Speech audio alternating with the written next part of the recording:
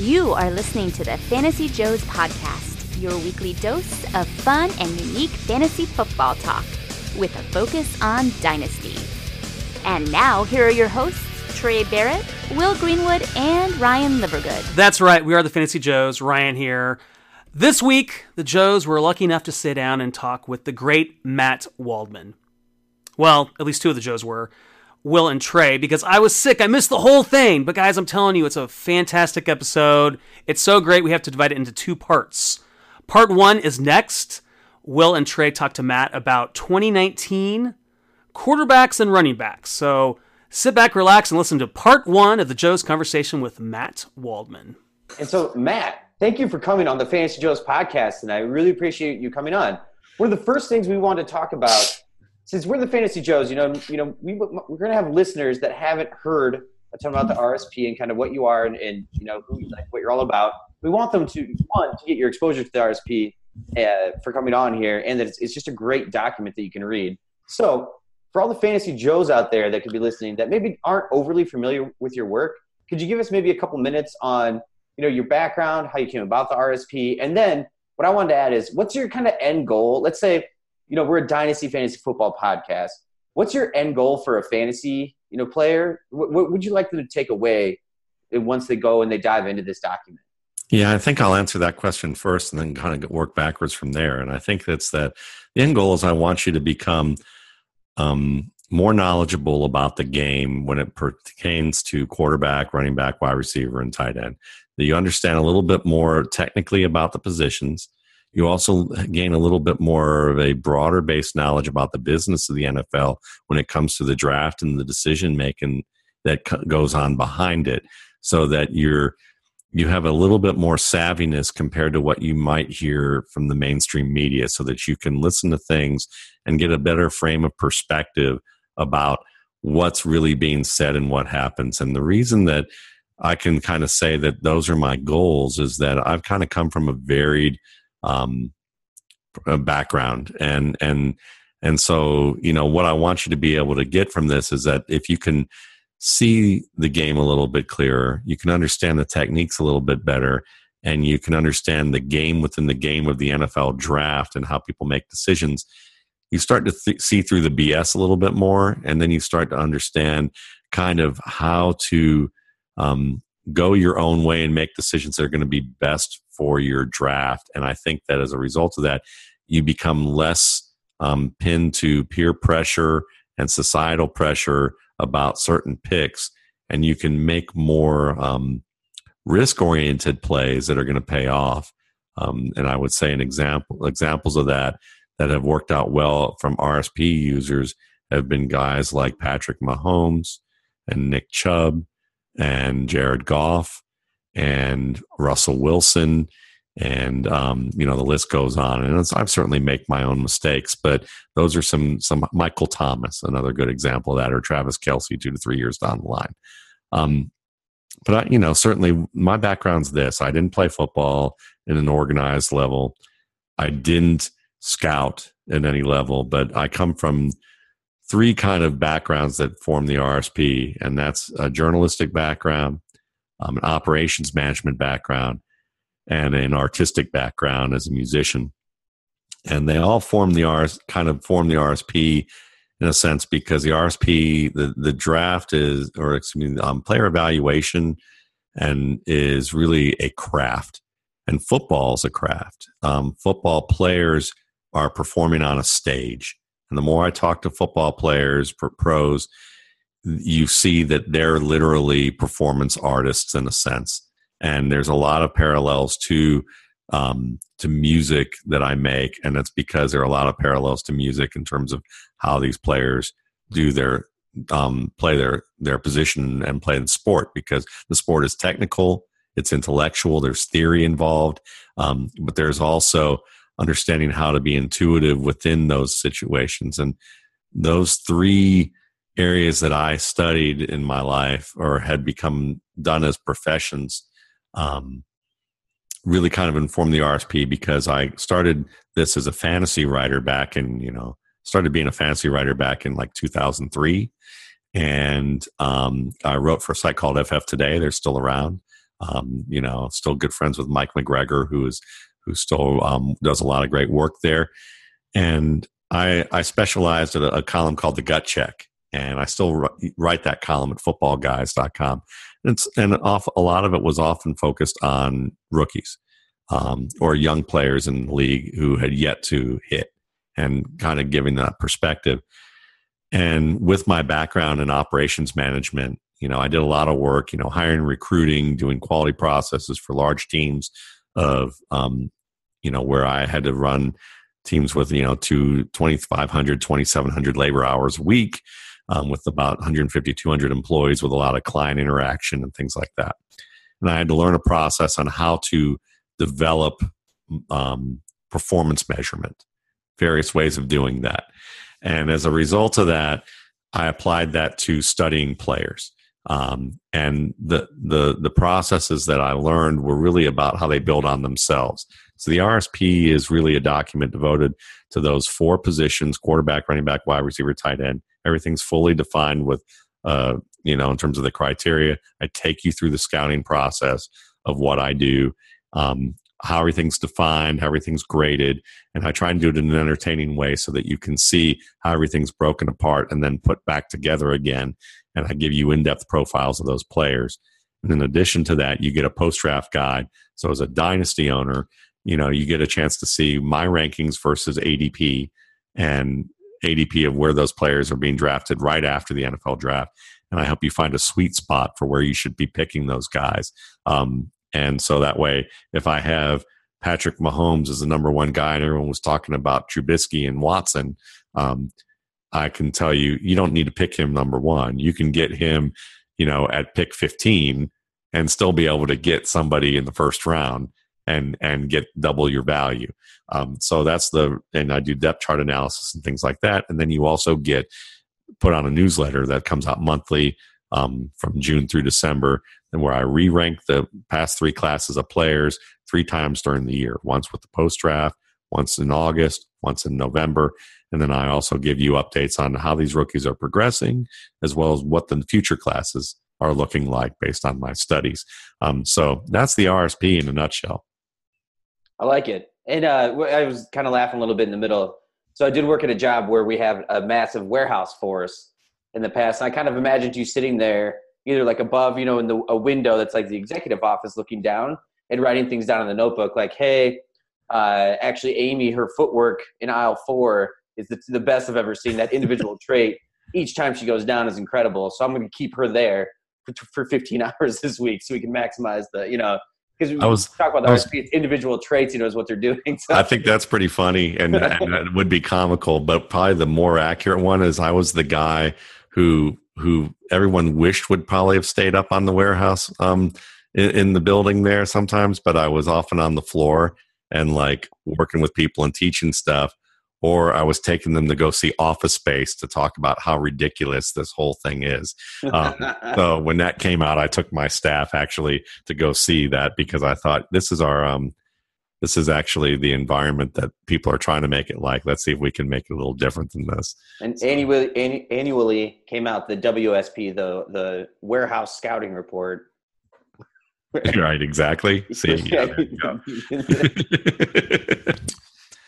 Hey, Matt, I want to jump right into quarterbacks here. So I got a kind of a multi-layered question on the past quarterbacks from last year, and then tying into a quarterback for this year. So, of course, I've devoured not all of the RSP. I think that's going to probably take the next several months. But I've hit some high points and read on some guys that I was really interested in.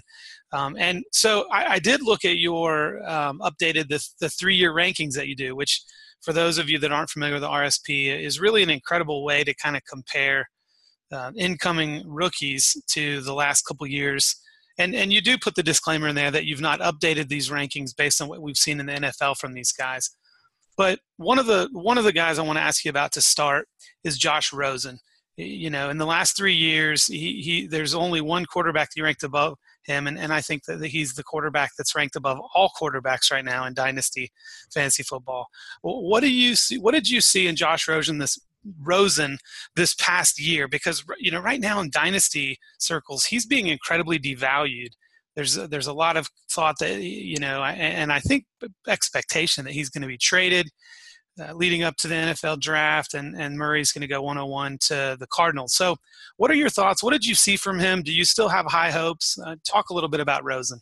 I have high hopes, but I still feel a little bit cautious about him, only because where he may wind up. If he winds up in Washington, Washington has long been a dysfunctional team. And as a result of that, even though there's talent there, the dysfunction might be difficult in terms of his development, the infrastructure that they can continue to put around him.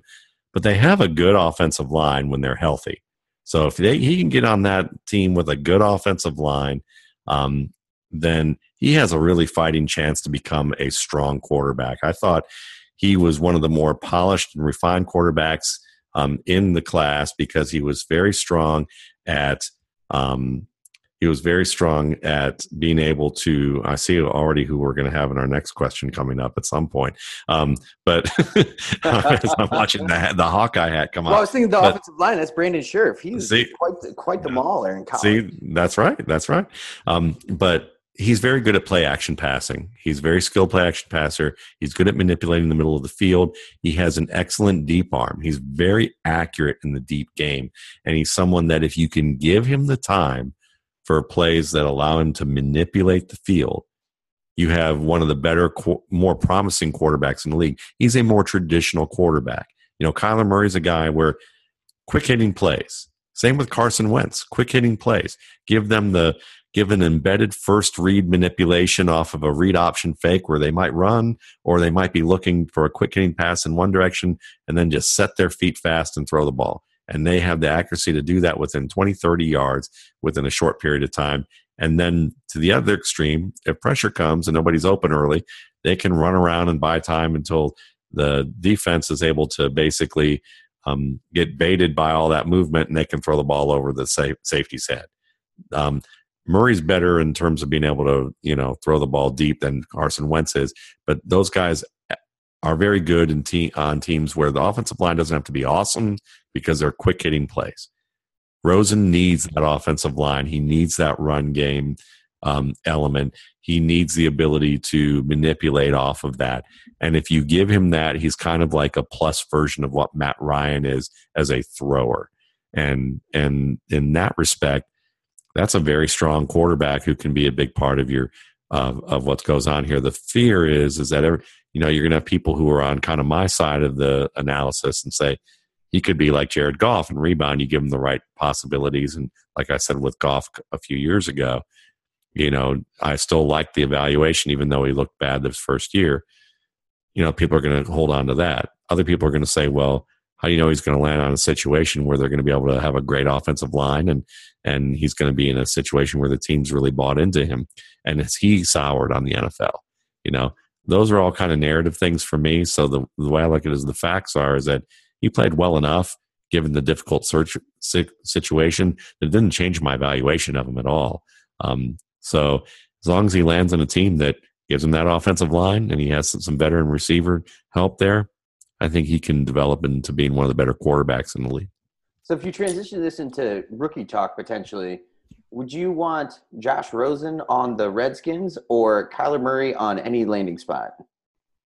I would want Superflex, of course. Yeah, Superflex, of course. Okay. So I would probably want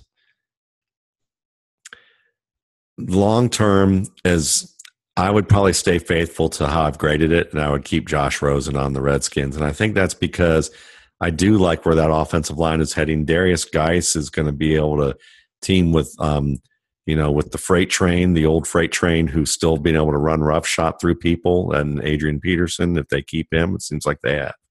And I think that there's enough talent there that if the line stays healthy, Rosen has a chance to make Washington a very good team. So I'm hopeful. My biggest fear with that, what nags me about him going to Washington, is that I just don't have a lot of respect for the management acumen of someone like Daniel Snyder. And I think that if they're if there is a team that will screw things up, it will likely be because from the top down with what Washington has been about, because they should have been talented a long time ago. That's exciting. It's kind of cool to hear you talk about the needs that a guy like Josh Rosen has, talking about needing a strong offensive line. I mean, that's got to be reassuring, because literally he could be traded anywhere and we'll have a better offensive line than he had last year. And so, it also, what you just explained to me explains exactly why I think a guy like Cliff Kingsbury coming in, this may be the only shot he gets as an NFL head coach. And so, it sounds like, based on what I know about him and the offenses he's run in the past, and the fact that he's inheriting the worst offensive line, arguably, in the NFL, and he's got the 101, and here's this quarterback that historically has said before that he would take 101. Everything that you just said completely runs into, makes perfect sense, all of the narratives we've been hearing about them taking Kyler Murray 101. And also, I think, potentially, why a move on to another team for Josh Rosen could be mean great things for his dynasty value. So, I think that makes a lot of sense. One other guy I wanted to ask you about is a guy you can probably see here that I'm representing, the University of Florida. I was pretty excited to see what will happen with Will Grier at the college level, because he started out at UF and played really well there before McElwain kicked him off the team, and he went to West Virginia and just started lighting it up there. What are your expectations for him? What kind of, if you were to paint the perfect picture for Will Grier as far as draft and landing spot, what are going to be the biggest keys for him to really become a legitimate NFL starter and a guy that's a legitimate asset in fantasy football? I'd like to see him land on a team with a veteran starter ahead of him and give him a year to just kind of work on things like reading some more, the more sophisticated defenses in the NFL, giving him a chance to spend a year really working on just the finer points of his craft in terms of drop footwork from center, being able to just lead a team and learn from another player, where he's not rushed into that situation and that there's veteran talents around him. And it doesn't mean that he needs that. It just seems to me that I just think he's the best quarterback in this class, even though Kyler Murray has the most upside. And I think that because he's not considered the best quarterback in this class by a lot of people, and especially NFL people, he's probably going to slide to the second round. So I'd like to see a good team kind of trade up at the end of the first round or early second round and take him and be able to give him a year, because you give a young player a year to figure out what's going on in the new city that they're going to be in, to be able to deal with their finances and make sure they get a handle on that, deal with the family members who are most likely going to be people that they either want to help or people who want help that they don't want to give help to but feel obligated to, and figure out how to be able to be mature and balance all of that, which is a big deal. And understand also how to deal with fame a little bit, because you're going to be the new guy in the city. And while you've been famous in college, it's a little different being famous in the NFL than being famous in college, because there are certain things you're going to get shielded from in college that you won't get shielded from the NFL. We won't go into graphic detail, but there are people waiting in hotel lobbies for you in the NFL or in the NBA, and you got to deal with that kind of stuff and understand, how to be a professional and how to live your day-to-day life, and at the same time enjoy fame in ways that are positive and constructive. So giving a player a year to do that, I think, is always probably one of the best things that can happen. And he's in position for that to happen because he's not high enough in terms of that draft stock. And there are guys who for funny reasons, end up having a higher tier for him. But as a player, he's aggressive. He's good at getting downfield, and he throws with great accuracy in the vertical game and in the intermediate game. He made his receivers look a lot better than they are. I thought that he was someone that can work off script. He's someone that is efficient with his techniques, and he manipulates the field well. And I think that players are excited to play with him, and that shows a lot about his leadership too. So I think he's going to wind up on a team that, whether he plays from under center a little more often or they spread the field with him, give him a year, and I think he could wind up being the most polished quarterback from this class and be a, in fantasy terms, a top 8 to top 12 quarterback every year. Aggressive, accurate, exciting, great leader, great first name. He's good to go. See, there you go.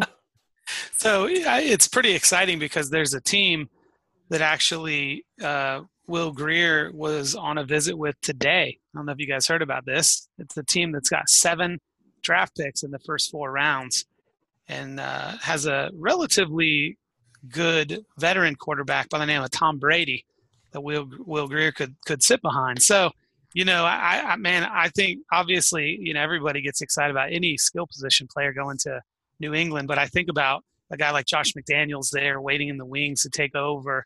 They have to be looking at finding the replacement for Brady in the next, 12 to 24 months. I mean, the guy cannot play forever. So I love Will Grier. I remember when he left Florida, I was devastated because, we were actually undefeated that year prior to his, banning and, suspension, and then ultimately being asked to leave the program. He really impressed me with what I saw from him there and then what he did at West Virginia. So I'd love to see him get a shot. And obviously, landing with the Pats would be incredible. And I think it would probably create a situation where more fantasy. I don't think he's really on the radar right now, even in Superflex leagues for fantasy dynasty, football player or fantasy football players. So I think it'll be interesting to see where he lands, and he's a guy I'm watching closely. I agree. And, hopefully Josh McDaniels has learned how to be a better leader than he was in Denver, because the story behind Jay Cutler was that, and this was told by his GM, Ted Sundquist, on the air. I was on the show when he told it, and I think he probably told it multiple times, but when Josh McDaniels had his first meeting with Jay Cutler after Jay Cutler had a Pro Bowl season, and they knew that Jay Cutler had a lot more to learn, but Jay Cutler had embraced that. He was ready to embrace that. He wasn't the Jay Cutler we all knew in Chicago at that time. It was before that. Josh McDaniels had a phone call with Sundquist, with Jay Cutler, and with his agent, and the first thing he did was tore into Jay Cutler and talked about how bad he was. And not only just talked about how bad he was, but used it in terms like he was a drill sergeant from back in like the 1950s, talking to someone in a way that was so disparaging and disrespectful that Jay Cutler literally turned to Ted Sundquist and his agent and said, "Get me out of here." That was the first meeting with Josh McDaniels. And, and you've seen Josh McDaniels with what happened subsequently with the Colts and how he handled that. So I honestly don't, I look at that and say, that's the guy that you want developing your quarterback. That's my big concern about New England in that regard, because, the Bears basically traded for him because they thought they got a finished product, and the Broncos were like, we know we don't have a finished product here, but that's going to be bad for Jay because he wants out of here. And Jay ended up there, and they expected a finished product, and they didn't get one. And he ended up going through a cavalcade of coordinators, and at some point just looked at it and was like, "Give me a cigarette and give me a better plan." So that's wish awesome. him luck there. Yeah. Well, also, so I wondered too with a guy like Grier, because one thing with quarterbacks in the first round is that 5th-year option that you have with them. So it would not surprise me at all if you see somebody in the late first, because at least now you don't hear hype about him going earlier in the first, and maybe he will than what we anticipate. But the trendy thing and what GMs are doing is they're like, okay, the quarterback market has priced us out of contention. So if we think, okay, we can get Grier can be a stud year 3. Year 3, we think we can develop him. He's good to go. Well, you're way better off taking that risk at the end of round 1 than you are waiting until round 2, because you get that 5th-year option. And the way the NFL is structured, and in my opinion, a little bit broken in that way with the rookie contracts and what people are held to. you're better off doing that than having the Dak Prescott situation that the Cowboys are going to run into. And I know that's a later pick, but even when you talk second round, it's still only 4 years. Yeah, that's a difficult thing with it because a lot of teams realize that the way their financial structures are set up, that they have to hope that the player by year 2, year 3 is going to be good enough and that they can be in Super Bowl window with a second-year player.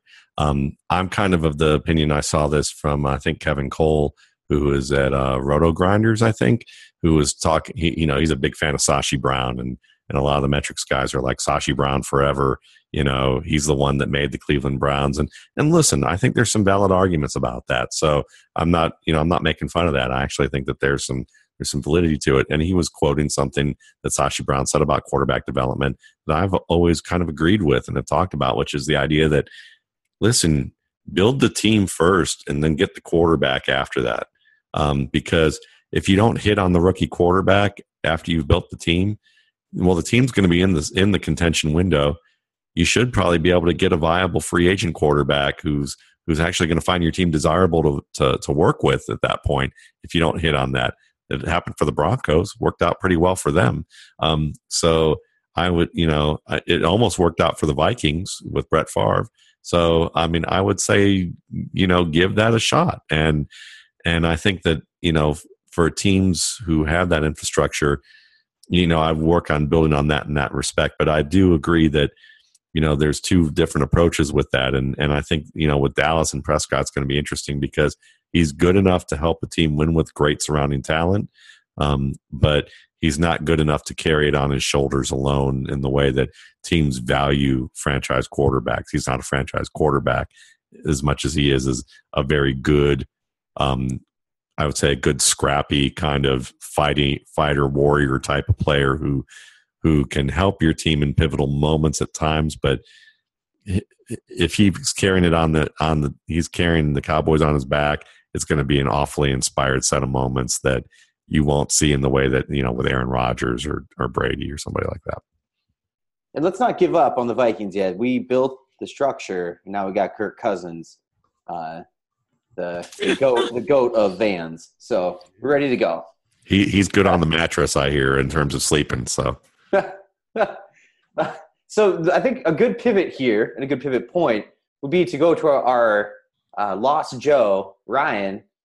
He wrote in the show sheet and kind of earlier on, and I think one interesting running back prospect, who wasn't invited to the combine, and I have heard you talk about him lately, but I still think is worth discussing. I actually heard him first from, I do want to kind of just note that it was Riley Bymaster from the Dynasty Trade Calculator podcast. The first time I heard, and we talked about Bruce Anderson from North Dakota State, because he said, I was listening earlier, that he had him, let's say pre-combine, pre-everything, his number 3 running back in this class.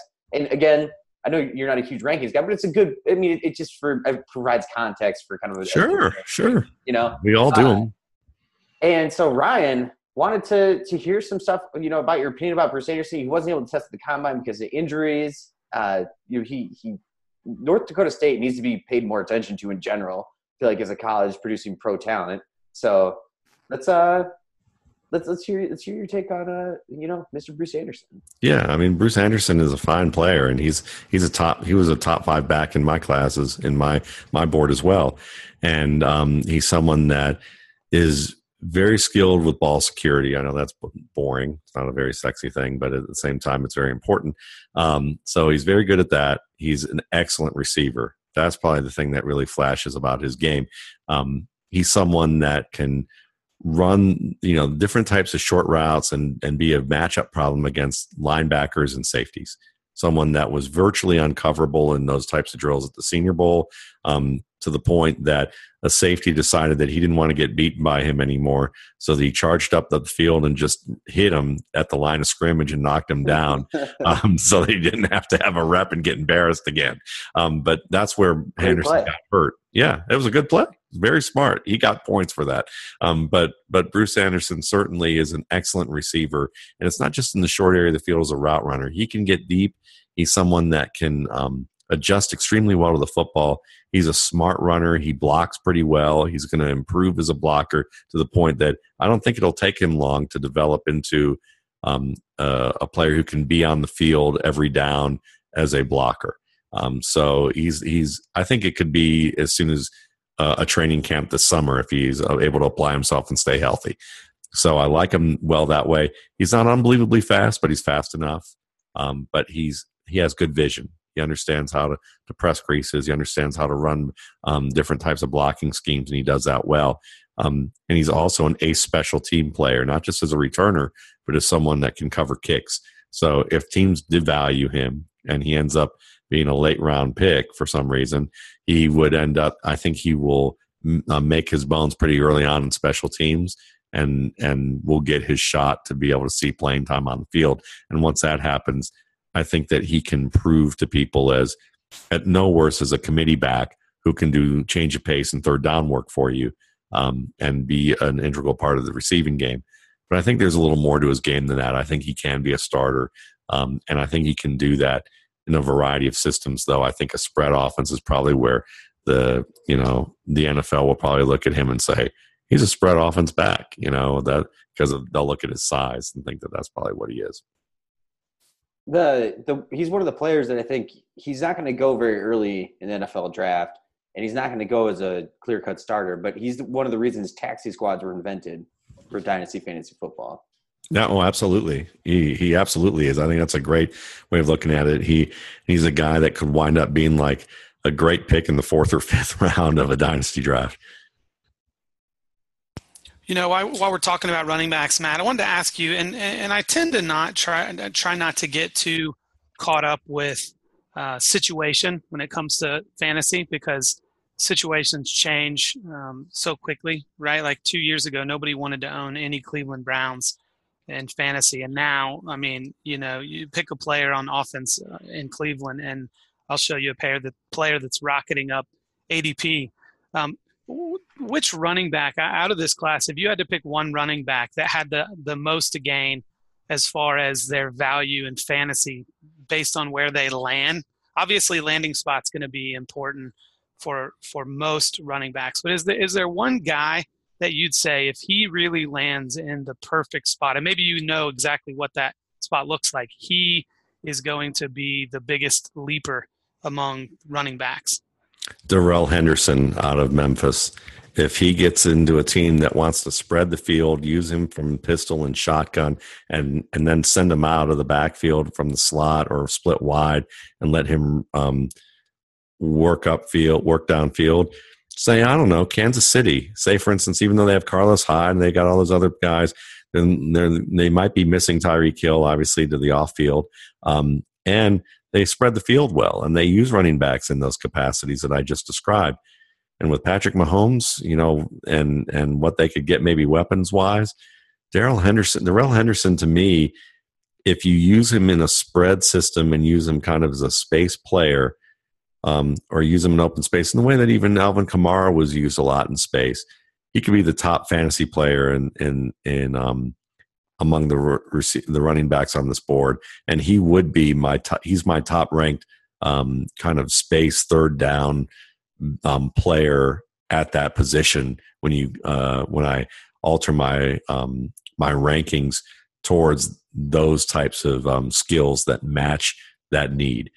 So I think he really is the answer to that question. He's just an incredibly fast player on the field. He's tough to bring down because of the momentum generated power and balance that he has. He's an excellent receiver, and he's a smart player. I think he can even do well in schemes that are not spread oriented, and I think that he has a chance to be one of the better players. But I think that it really would stand out if those scenarios exist for him. One thing so using Kansas City as an example, and I don't know much about Memphis's quarterback and what they did, but one thing I've not noticed or like overly tracked, but it comes from, you've seen, I'm an Iowa fan, but I watched a lot of Iowa State as well. And one player that comes to mind to me is Allen Lazard from last year in the Senior Bowl, and him dropping passes coming from Josh Allen and things like that. With a guy like Darrell Henderson, do you worry about like route running with him and a quarterback that can really rock the ball and learning that and adjusting to that in the NFL? And a side note of that too is I think you saw that early on with Sony Michel this year with his routes that he was running, because he would stop in his route expecting the ball to be put on his chest, And it was like one of his first games played when he came back after injury. I remember seeing the play where Tom Brady was like, what are you doing? Like, why didn't you continue running? That's what NFL players do. But he was like, Georgia, you had top end recruits, but they're used to stopping, having the ball put on their chest because the scheme is fit to the space of the college game. So is that something you had? So saying Kansas City and using him as an example, is that like something you've noticed in the past or something you're concerned about currently with a player like him? I just kind of look at it too as part of being adjusting from the college game to the NFL. There are going to be differences. There are going to be certain intricacies that are going to be expected. Quarterbacks get ticked off pretty easily in the NFL. They're going to have a high degree of urgency, and so when you miss something, they're going to yell at you. That's just kind of normal. It's kind of what happens. The best way I describe it is I got a chance to interview Ben Watson, former University of Georgia tight end, who's played all over the NFL, including with Tom Brady. And Watson, I asked him about, I did this in a different job before I left and started doing this full time. But I asked him, I said, what's the difference between playing, at, Sanford Stadium, where it's about the size of an NFL stadium, maybe even bigger, and playing in the SEC and playing in the NFL? I mean, what's really the difference there? I always hear there's a lot more pressure, and I can understand why, but why is that? And he said, when you play in the college, it's always fun. It's always celebrated, even though there's pressure there. It's, there's a lot more fun going on with that, and the pressure isn't as high. He said, and you're playing with a bunch of young men. He goes, when you go to the NFL, and I'm going to paraphrase what he said, because he said it nicer than I'm going to say it. But he said, when you're in the NFL, you're playing with grown-ass men, and they're paying their mortgages, and they have bills, and they have pressures with their family and with other types of things going on that they're serious about winning games. Not that the college game isn't, but there's that added financial motivation, knowing that you need to make as much money as you can in a short period of time because your career could end on any play. And so he said, when you are in the locker room before a game in the NFL, you feel that pressure. When you're on the field, you feel that urgency, and you look around and you see the intensity. And he said, and it's grown men who are paying bills off of this, and you don't want to screw up. And so what happens oftentimes is when you're under that kind of pressure on a stage, you overthink things. And it's easy to overthink or second guess or make dumb mistakes early on, and you're going to get an earful. Demaryius Thomas, the story my buddy Cecil Lammey at the Audible would often talk about, cover the Broncos in practice for years every day.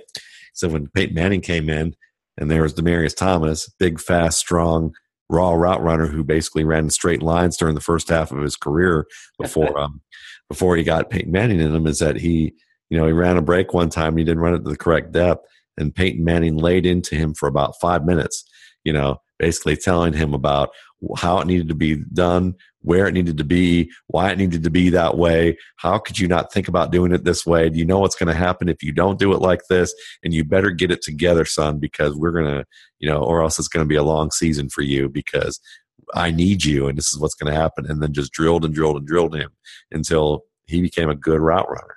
And he became one of the better route runners in the league for a time. But that's the difference. So I don't worry about that as much. I mean, because every player has to encounter it. I think it's a great point. Great point. So I wanted Demaryius Thomas too. Was like, man, I caught a touchdown pass from Tim Tebow in a playoff game. You take a relax. No, I'll tell you that, Peyton. Let me tell you one more Peyton Manning story. Okay, I knew a guy I graded fairly high one year, who didn't pan out, but he's an excellent coach in Indianapolis now, not for the Colts, but in the high school scene.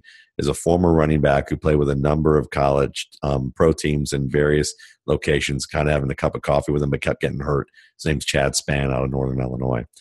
And Chad Spann was added to the Colts roster his first as a rookie, like late in the draft. Either it was a 7th round pick or a UDFA. And it was the year that Peyton Manning had the neck injury and couldn't play. And he told me during that year we'd go back and forth, and he'd share stuff with me. And one of the things he shared with me was that the meeting room with Peyton Manning, and he even said this in hindsight afterwards, he said, the meeting room with Peyton Manning in it is unlike any type of situation he had been in with the other 4 or 5 teams. And he said the reason was that Peyton Manning was the coach and offensive coordinator of that team.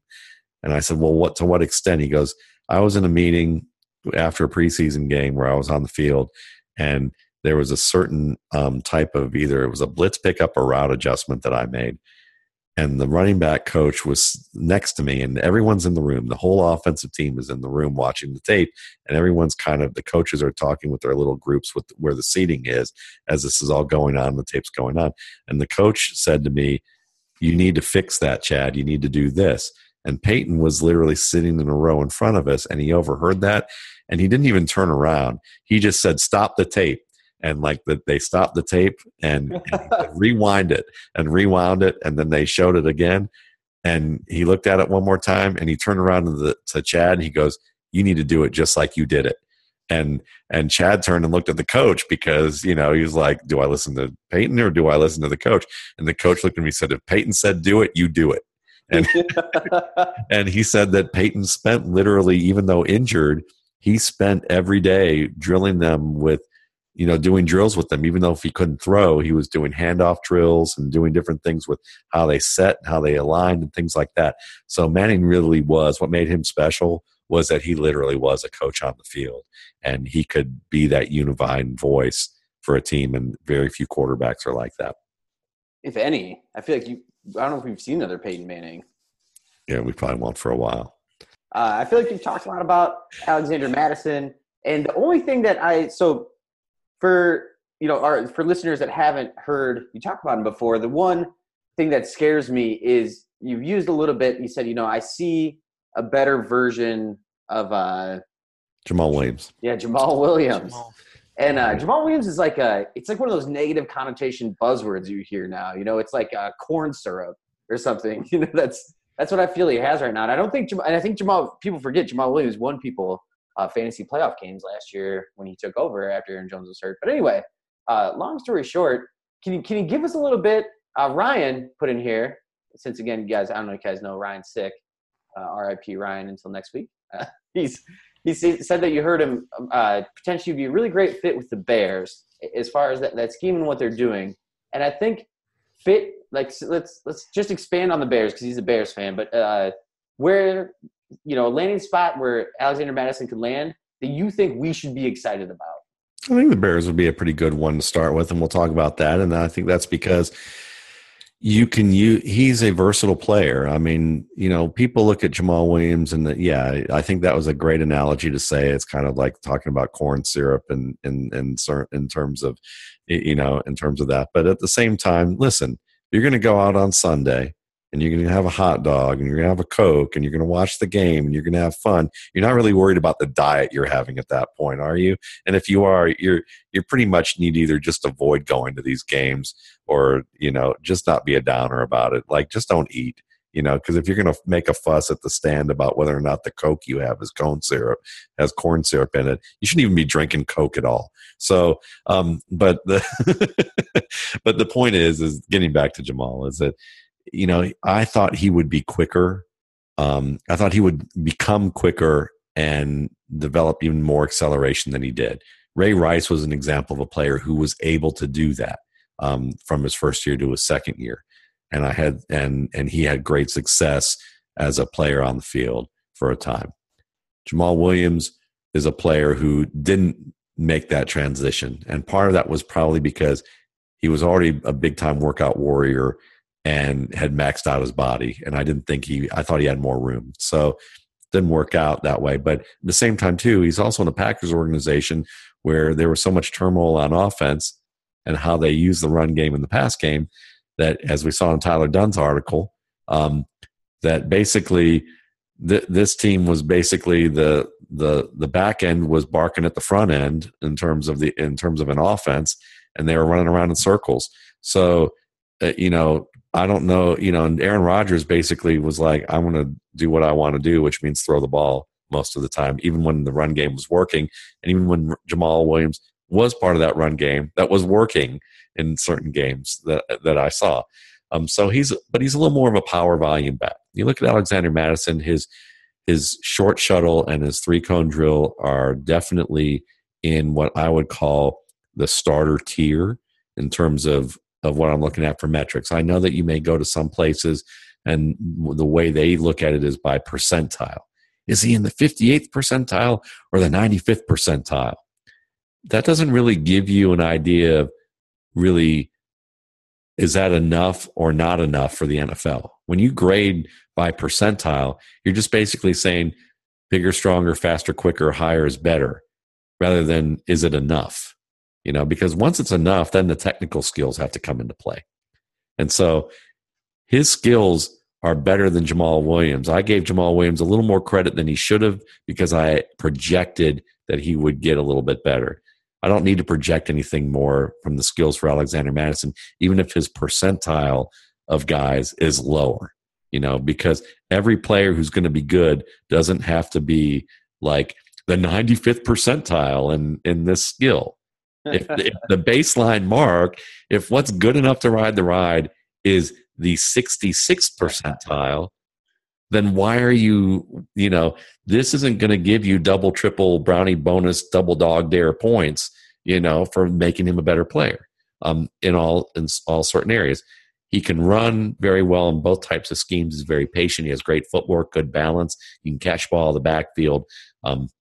Very smart player who can carry the load. And because he has great footing, too, in bad weather conditions, Chicago would be pretty nice. Playing Green Bay would be pretty nice for them to be able to, for him to be able to have games like that. But he's quicker than he's very quick. He's very strong.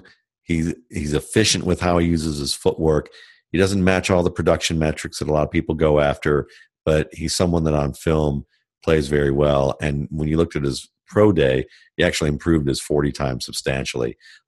So he's a guy that I think that if you put him in a zone scheme, running inside zone, some outside zone, he'd play very well. So you could see him in a team like, a team like the Bears. You could use him in the shotgun, and that would work just fine, or in the pistol.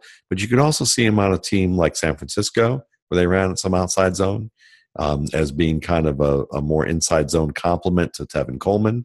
And if they needed him, but I don't think they will, you could see him sitting behind a guy like Lamar Miller in Houston, where if Devonta Foreman doesn't really fully get healthy, he could take over for Miller at some point and be a good change of pace until that time. He can run gap. I don't know if that would be the ideal situation for him, but running gap schemes like power counter and things like that, he might be a nice first and second down back for a team like the Dolphins. And then, Buffalo's getting a little long in the tooth. They've got two great players, but Alexander Madison, give him a year behind those guys. That'd be a nice setup if their quarterback can continue to progress to a level that he needs to. I also think it'd be fun for selfish reasons that he would go to like the Vikings and be that backup Dalvin Cook. For those situations where needed. I'll tell you another one that fits, and it's right here in Georgia, which is in Atlanta, because Devonta Freeman is probably wearing down. And while I like Brian Hill as a backup and has some interesting intrigue there, I'm not a big Ito Smith fan in terms of thinking that he's going to be an every down back. But Alexander Madison could replace Devonta Freeman at some point. That would be a really nice match there. It's really great praise for him too. I was so excited about Brian Hill when he was coming out of college, and then when he went he went there behind Tevin Coleman, Devonta Freeman, the practice squad, and the Cincinnati practice squad, which is like that was that. I'm trying to think that the timing of that too is just when he didn't really want anybody to go to Cincinnati, especially on the practice squad. Exactly. And I guess one quick note, and I didn't have it on there before. Before we move on to maybe wide receiver, tight end. So Bryce Love, watching his film and over the years, I actually don't know off the top of my head where you have him in the portfolio and what you see. But do you see where he's kind of a fit guy where if he lands in a good spot, and let's say he can take a year off, like they have a little bit of depth, but maybe it's some contract depth where you have players who are going to be running out. do you feel like he's a player that's going to have a potentially good chance to succeed in the NFL, or are you kind of checking out on Bryce Love? I'm looking at him mainly as a PPR back who can maybe give you some good production if he gets the perfect fit. Kind of like James White, where he's been, kind of like Theo Riddick at certain years.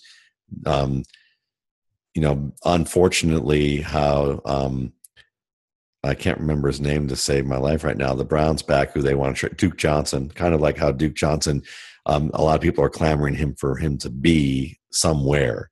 But I don't think that I wasn't big on the Bryce Love hype 2 years ago. I watched him and was like, he's a space back who has pretty good vision, doesn't have great balance. He has really good speed and acceleration, but his game is getting in open space. So you need that fit to put him in that range. But I didn't see him as a special player. I didn't see him as a top ranked guy. And even last year, the offensive line was a big reason why his production went down more than anything else. He's a solid player, but I think he's very dependent on fit again as well. And I don't even have him in my top 25. Yeah, I remember we did a rookie mock draft like super early, way beforehand. Remember, Trey, with Nick Whalen? I took Bryce Love in the first round, and he basically was like, "Will, that's a horrible pick, and you're dumb for picking that." No, he didn't say that. He just went into like hit movement and the way he sees it on film. And so I think Nick's a good guy. Yeah. Oh, I love Nick. Yeah. But it was funny. It was one of those moments where I was like, okay, this is why we're the Fantasy Joes, though, and why we bring up these players during the draft. He also loved Auden Tate, which was a pick in my draft in that year, in my first round, who did, similar characteristic or different characteristics, and just hasn't panned out. But anyway, so what I wanted to get at the point I wanted to end with Bryce Love is it's easy to fall into those 2017 stats. It's so easy to fall into those 2017 stats because they're so great. And he was up there in the Heisman voting, but to keep in check, I mean, I still think, who isn't worth a 4th round flyer in rookie drafts in dynasty fantasy leagues? So it's like, but don't get hopes too high in that kind of scenario. Yeah, you can probably get him late and stash him on your practice squad and see where he fits. And where he fits will dictate a lot, So, I mean, if he lands on a team that you can afford to be patient with him, why not? So that's part 1 of our conversation with Matt Waldman. We'll be back later this week with part 2, where we talk to Matt about 2019 wide receivers. In the meantime, we are the Fantasy Joes. You can find us on Twitter at FFJoes. You can check us out on Patreon. Support us on patreon.com/fantasyjoes. You get an exclusive Patreon-only episode twice a month. And join us next week for part 2 of the conversation with Matt Waldman. On behalf of Trey Barrett and Will Greenwood, I'm Ryan Livergood, and we are the Fantasy Joes.